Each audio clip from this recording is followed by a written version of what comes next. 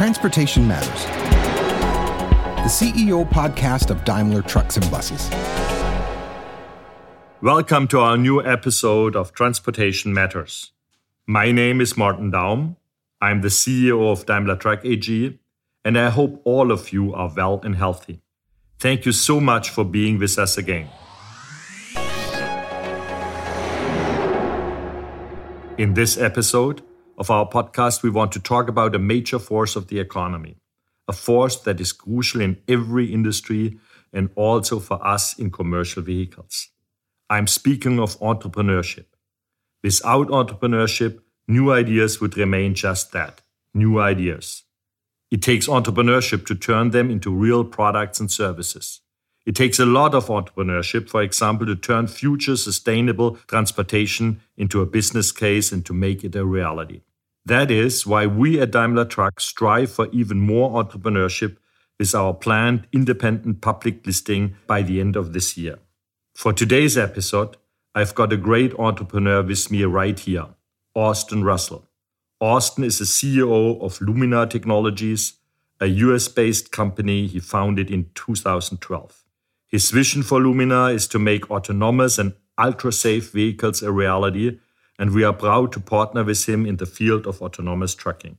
Austin is what you would call a tech wunderkind.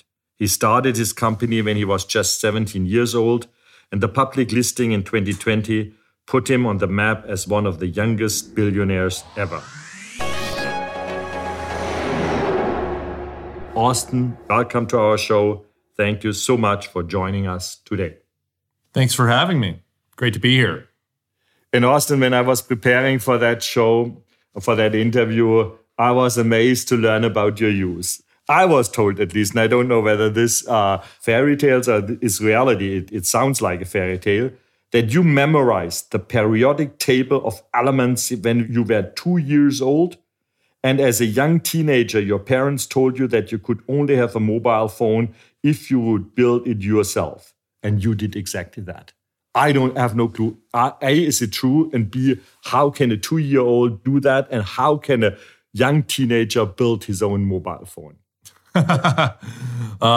Yes, it is true, around that. But I got an early start to a lot of these things. And it really made all the difference to just getting an understanding around science, technology, and just always wanting to understand the way and the how things worked. Well, the story with the periodic table is actually, I was at a store with my parents. They were shopping, and I saw a periodic table, like a sheet, so to say, that you could use as a placemat as well for for I remember those. Stuff. Yes, yeah, exactly. There's different colors for the different element groups. And exactly, so on, yeah. And I made it a mission to want to understand the universe around me. So I would study that. I would read encyclopedias. I would do other stuff just really early on to try and really gain an appreciation for these things. And obviously I didn't understand the full implications of what all of it meant at the end of the day, but it was enough to be able to start getting into science and learning chemistry and ultimately the path into the world of technology. And when it comes to the whole hardware, software side, I did start also by building a number of different devices, but one of the first products that I had was that Nintendo DS as a cell phone type thing. Well, my parents wouldn't get me a cell phone, so I really okay, well, I can build a VoIP phone by using and hacking into the firmware on this Nintendo DS, like the Game Boy type system that I did have at the time. So that was close enough to be able to make it work. But yeah, I think the projects got progressively more extreme from there, from building long distance wireless power transmission systems with lasers and supercomputer systems and a bunch of different types of devices that I thought would ultimately have an impact on the world in terms of reaching new capabilities as opposed to just modifying existing things. So that's what set it on the trajectory, but it all starts with that innate sense of wanting to know the hows and the why for things work. And that is because your mom had a Nobel Prize in physics and your father was a tech fund manager, or how did that? Quite the opposite. My dad is real estate, and my mom at one point did modeling and also public speaking, a few other things. And how does then a kid just come up with that? Any idea what made you so special? Well, they always said, do your black magic in the garage and we'll slip food under the door here too. So, but I didn't really know either of them. But I did find out later on that my grandfather on my dad's side was an engineer that built or invented the electric blankets, and my grandfather on my mom's side was actually a race car driver. He actually raced for Daimler, for Mercedes, interestingly enough. It's like, wow, okay. I didn't really know either of them, but there's got to be some genes that skipped over a generation onto me. You came across the potential of Lidar. Yeah. And when I read that you with 14, 15 started to look into technology possibilities of Lidar, and I look into my own life, I think it took me until I was 50 or 55 until I realized that the word Lidar exists at all. And it took me some time until I understood what Lidar is. And I would say most of our listeners, if we would do a survey and ask them, what is a Lidar? So could you explain them and help them so they don't have to go to Wikipedia? Yeah, exactly. So LiDAR stands for light detection and ranging. It's basically like people are familiar with generally, or more so at least, with radar systems, heard of it or what it does. In this case, it's with lasers, basically really high resolution, really high performance systems that will allow you to get a ground truth understanding of everything around you. And in our case, we're able to measure millions of points out there, sending out laser pulses to measure the exact distance to objects down to centimeter level precision. And it's something that is a system and a concept that's existed for decades at this stage.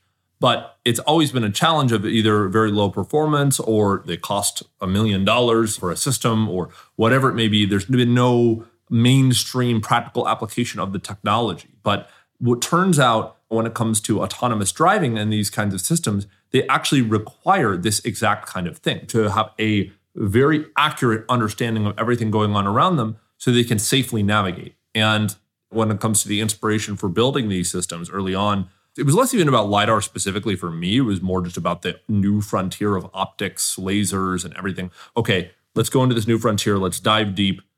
LiDAR is a key application of these kinds of laser systems and technologies and something that can be applied in the real world, but it's going to need a new approach. But LiDAR, why LiDAR? Why not just radar? Radio frequencies is an established thing to detect things in the distance. Why then going to laser? What's the advantage? How would you do the elevator pitch to someone who does not know? I'd say from a big picture perspective, generally when you think of radio waves versus light waves, the amount of density of data and information and content can be just orders of magnitude higher, dramatically higher. Everything from think of additional radio communication versus modern internet from using fiber, and laser communications. And when it comes to LiDAR versus radar, the difference is just the performance of the system, the safety of the system. It's orders of magnitude better in terms of the amount of data, the quality of the data. You know for sure what's going on. You see everything, and dramatically better quality of data. And what does that mean in this context? It all translates to safety. So that was your idea. Then you went to Stanford. Then you get bored, and then you started a company. How was that process? Some of my later years of high school, I went briefly to this place called the Beckman Laser Institute, which was this graduate program for laser systems. After they saw some of the work that I was doing, it was a joint institute between Caltech, Stanford, UCI, a couple other places. And I grew up in Southern California, so they had a center there that they brought me into, and I was able to set up a lab, do some of the research. Got recruited up at Stanford, though, after that. And was there for about 6 months. I always knew I probably wasn't going to last, for the full duration, or that academia probably wasn't going to be for me. But I think what helped accelerate it was there was this program called the Thiel Fellowship. So I was sponsored actually by this guy, Peter Thiel, who heard about my work. And he was the founder of PayPal and a huge entrepreneur supporting others. Yeah. So he was the founder of PayPal along with Elon Musk. And then subsequently, he was also the first investor in a company called Facebook. One of his things was that for many types of entrepreneurs, college doesn't always make sense. Sometimes you have ideas, opportunities, and things that exist today where there's a huge opportunity to do that. And the thing is that no one can ever really teach you how to build a company from the ground up. Some of these things, you really just have to learn from other entrepreneurs. You have to learn from the environment, and you have to learn by just sheer willpower and IQ and EQ and all of the different things that have to go into it to make this work. So that was part of the value of getting that great entrepreneurship network from this Thiel Fellowship program. But yes, I did already have foundation for a company and opportunities and what I wanted to do and IP and patents that I'd filed. I was fortunate enough to be familiar with that process. I think I'd filed my first patent when it was like 12 originally. So, it was a good trajectory. And when it comes down to it, I think that it's not skipping college is not the right path for everybody, but I think it's good to recognize that there is absolutely a path to do that can lead to success. No, this is, and what you said, it's clear to have an idea is not enough. To make the idea coming true and changing the world is important. There's entrepreneurship. And I can go back into the history of our company, Daimler and Benz. They were, today we would call them startups. Coming up with the crazy things to replace a horse. When I go to the museum, there is this one sentence where the German emperor put his final verdict on the car and said it will never take off because there are far too few people who can drive such a thing and far too many people who can ride a horse. So much for predictions. And it takes this entrepreneurship, this courage to go out with a product. Therefore, I like when I look at your website and we list the values of your company, and on top is entrepreneurship. How would you define an entrepreneurship? If you hire now people and they ask you, what do I have to do to qualify for an entrepreneur? I think there's two different aspects of this. One is what you're building and who is the who and how you're building. And for the what you're building, I think when it comes to entrepreneurship, the best or most successful types of ideas to start with breakthrough principles that are foundational and come with a whole new regime or way of thinking altogether. And to use that exact sample that you just had around building a vehicle, let's say versus a horse. If you ask people 200 years ago, what do they want to see in a major transportation iteration? And they're like, well, what would you want if you could dream it up? And the thing they would dream up is, I want a faster horse. They never think that I want some, complex automobile that runs on like a piston engine that's able to be able to drive at however many kilometers or miles per hour, down the road in this form factor. No. So that's where the entrepreneur comes in, of where you have to be able to create a new mindset around the problem that you're solving. And whether it's a big problem or whether it's a small problem, it has to be disruptive, because oftentimes, even in Silicon Valley, where I spend so much time, you really have to see that kind of 10x type improvement if you want to be able to be disruptive enough to actually break through in a market and to establish something very, very significant. So there's that side of it. And the other side of it is the who and the how. And I think the most important thing for what is entrepreneurship, at least successful entrepreneurship, is the intersection between passion, curiosity, and drive. Those three things work magic. If you have the right idea and plan, and you have those three elements, and you can maintain it through all the ups and downs, everything. Everyone always thinks that success is a straight line. You start from here and you go to here, and it's a straight line. The reality is, and you won't be able to see my hand here in the room in the podcast, but drawing a lot of loop-de-loops up, down, left, right, all the way up into the right. But when you have those three things and you have the right concept, it makes all the difference. And building that's how you can build great companies. I mean, that's how the greatest companies of our time and generation have been built. And there's no reason why you can't do it again. No, and because when you would ask in our industry entrepreneurship, we would start with customer driven, which is really important. You have to look at business cases. For what can you sell it? How much does it cost? How did it work out with funding and so on? But it's not the real disruptive force, because what you describe as disruption means you can ask any customers and you would never come up with what you dream of.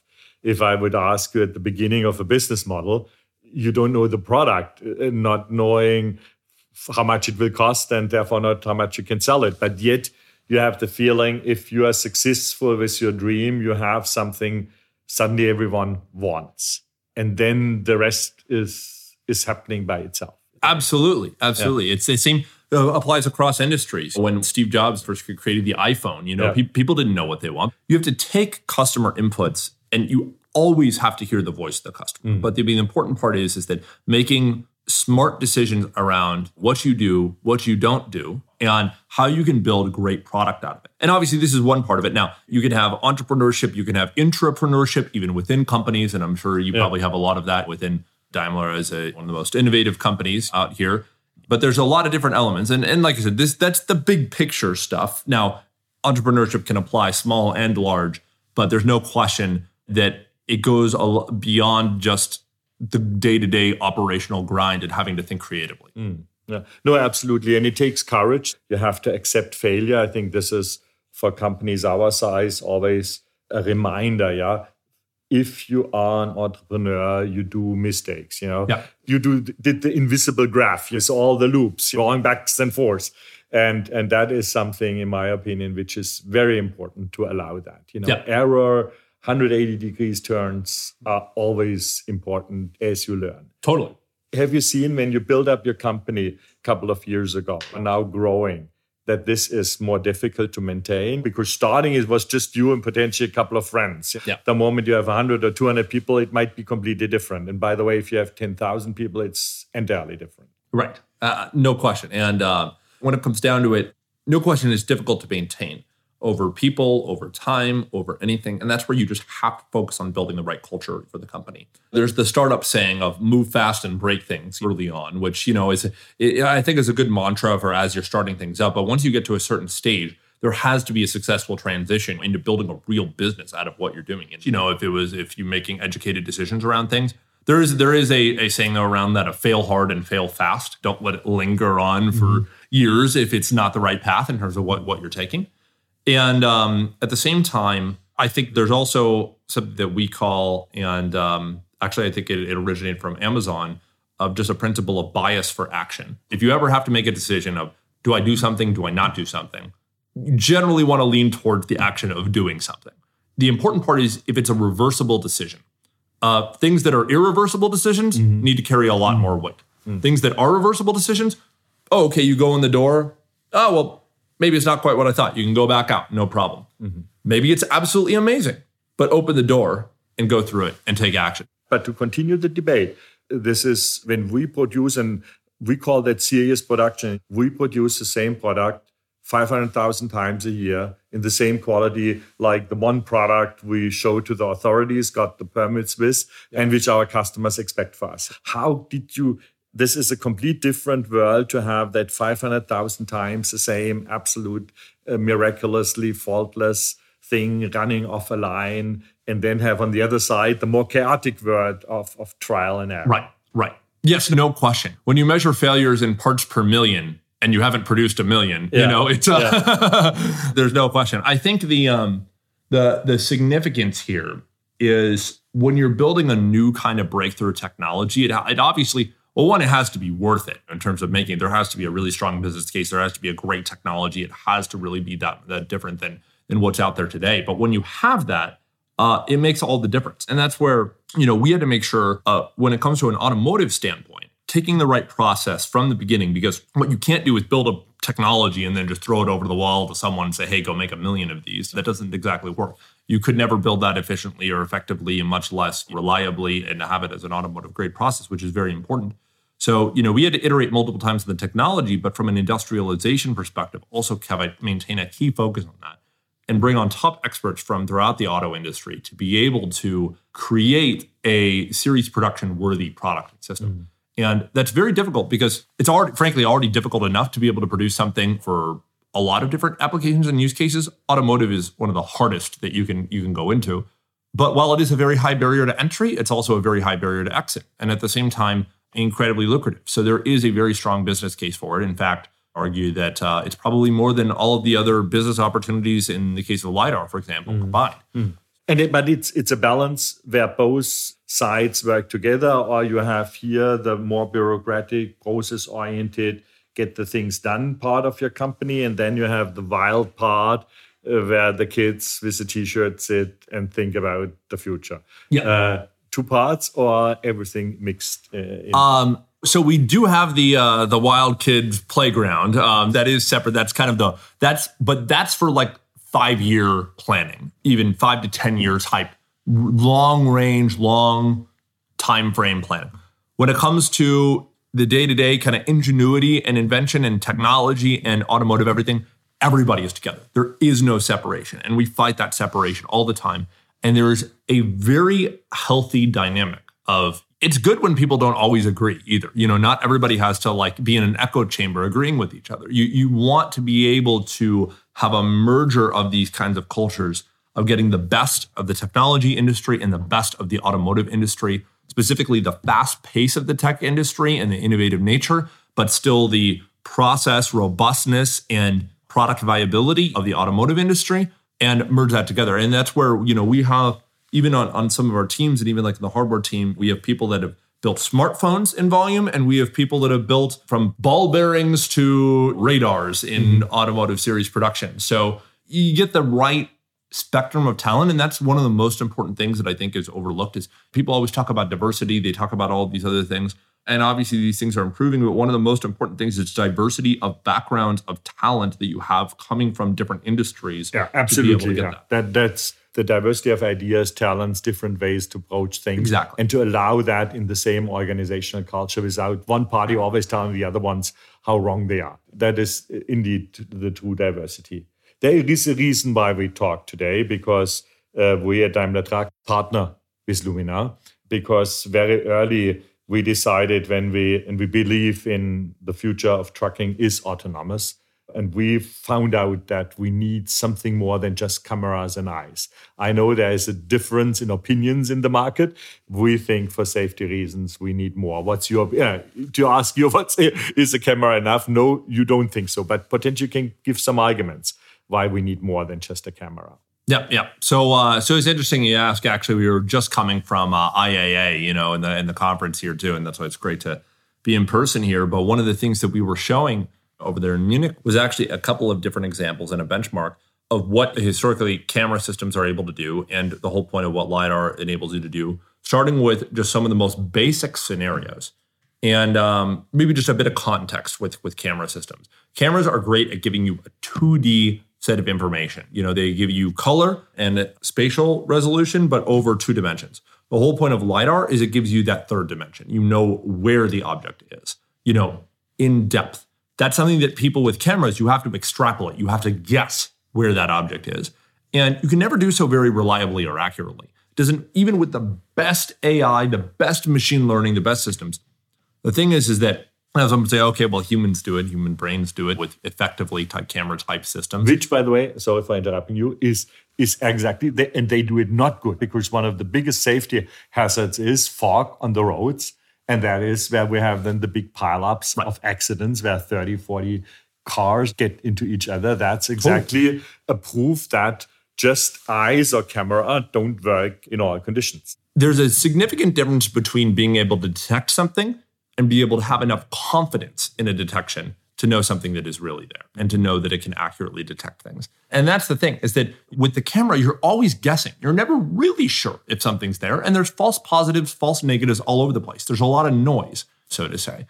And not too dissimilar from the radio, comment that you're just having of, it's like, oh, did I hear that right? But when it's a life or death, this type of situation or decision, it makes all the difference. 99% reliability for a lot of things is good. And there's ultimately a way to get towards 99% with cameras. But that for autonomous driving, that is not nearly good enough. Yeah. You need 10 nines worth of reliability. You have to be able to accurately detect everything going on with extreme confidence. And that is the whole point of what the Lidar delivers. It gives you that ground truth view of what's out there.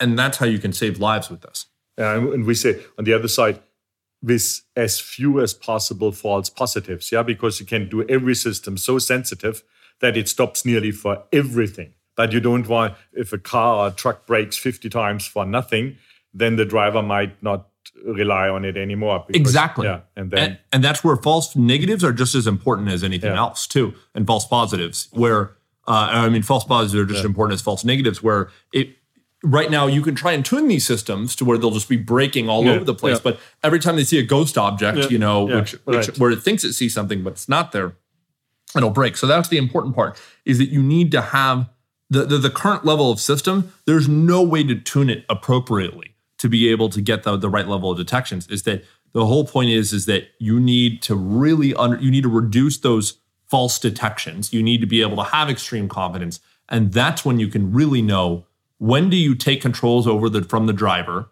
to be able to break the system or steer around the object or whatever it may be, as much as anything else. Now, here's the thing. One thing, if you notice that when we're talking about this use case here, it's obviously very relevant to autonomous driving, and it's great to have you guys as a partner in that. What we're doing is about a lot more than just autonomy. It's actually about improving driver safety altogether, and even improving the driving experience when we do have human-driven vehicles. Because there's going to be a timeline for autonomy. It's not going to all happen overnight, and it's not going to be on every road, and it's going to start in highways and then move their way out. But there's a direct opportunity as well to be able to reduce the 1.5 million lives lost on the road every year with human-driven vehicles. And how can you improve these safety systems?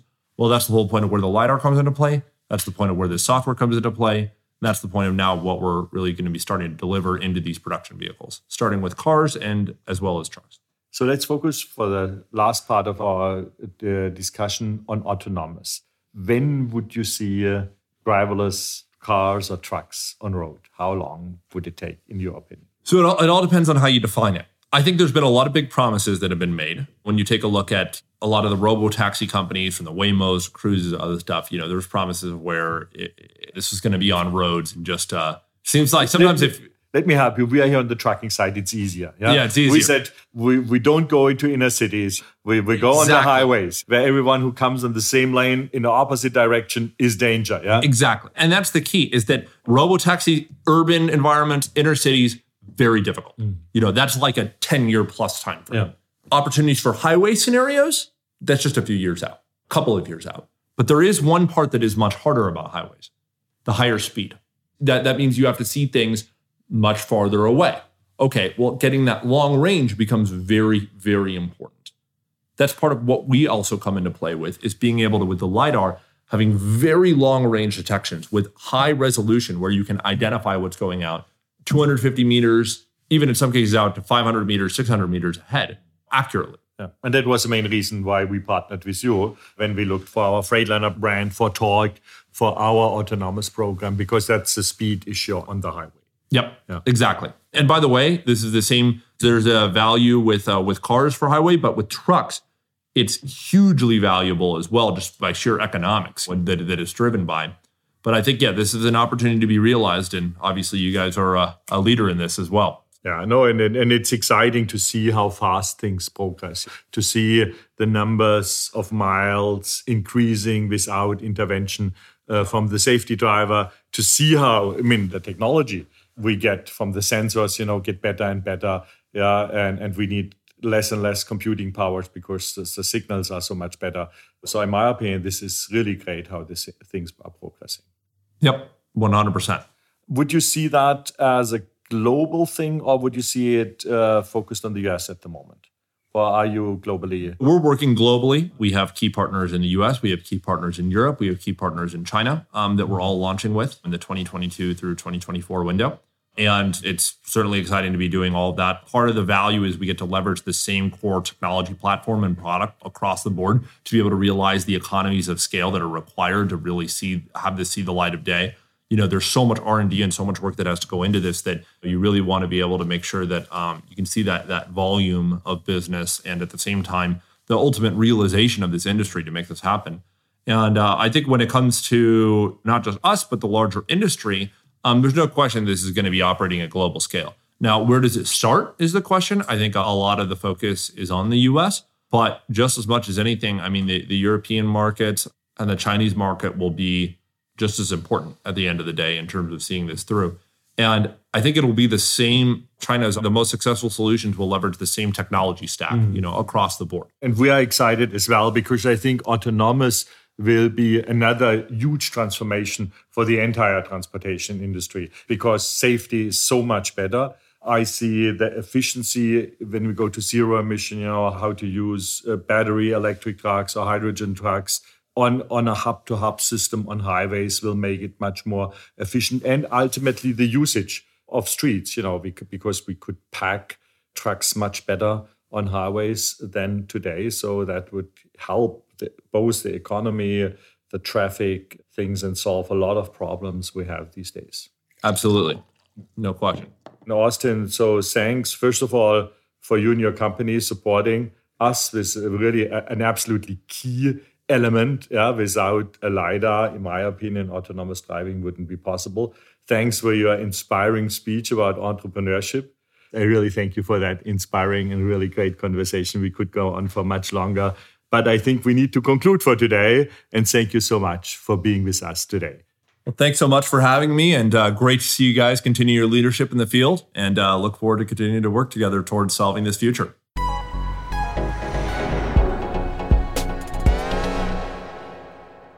So that's for today. Please join us again for our next episode of Transportation Matters, because transportation truly matters for all of us. Until then, take care and stay healthy.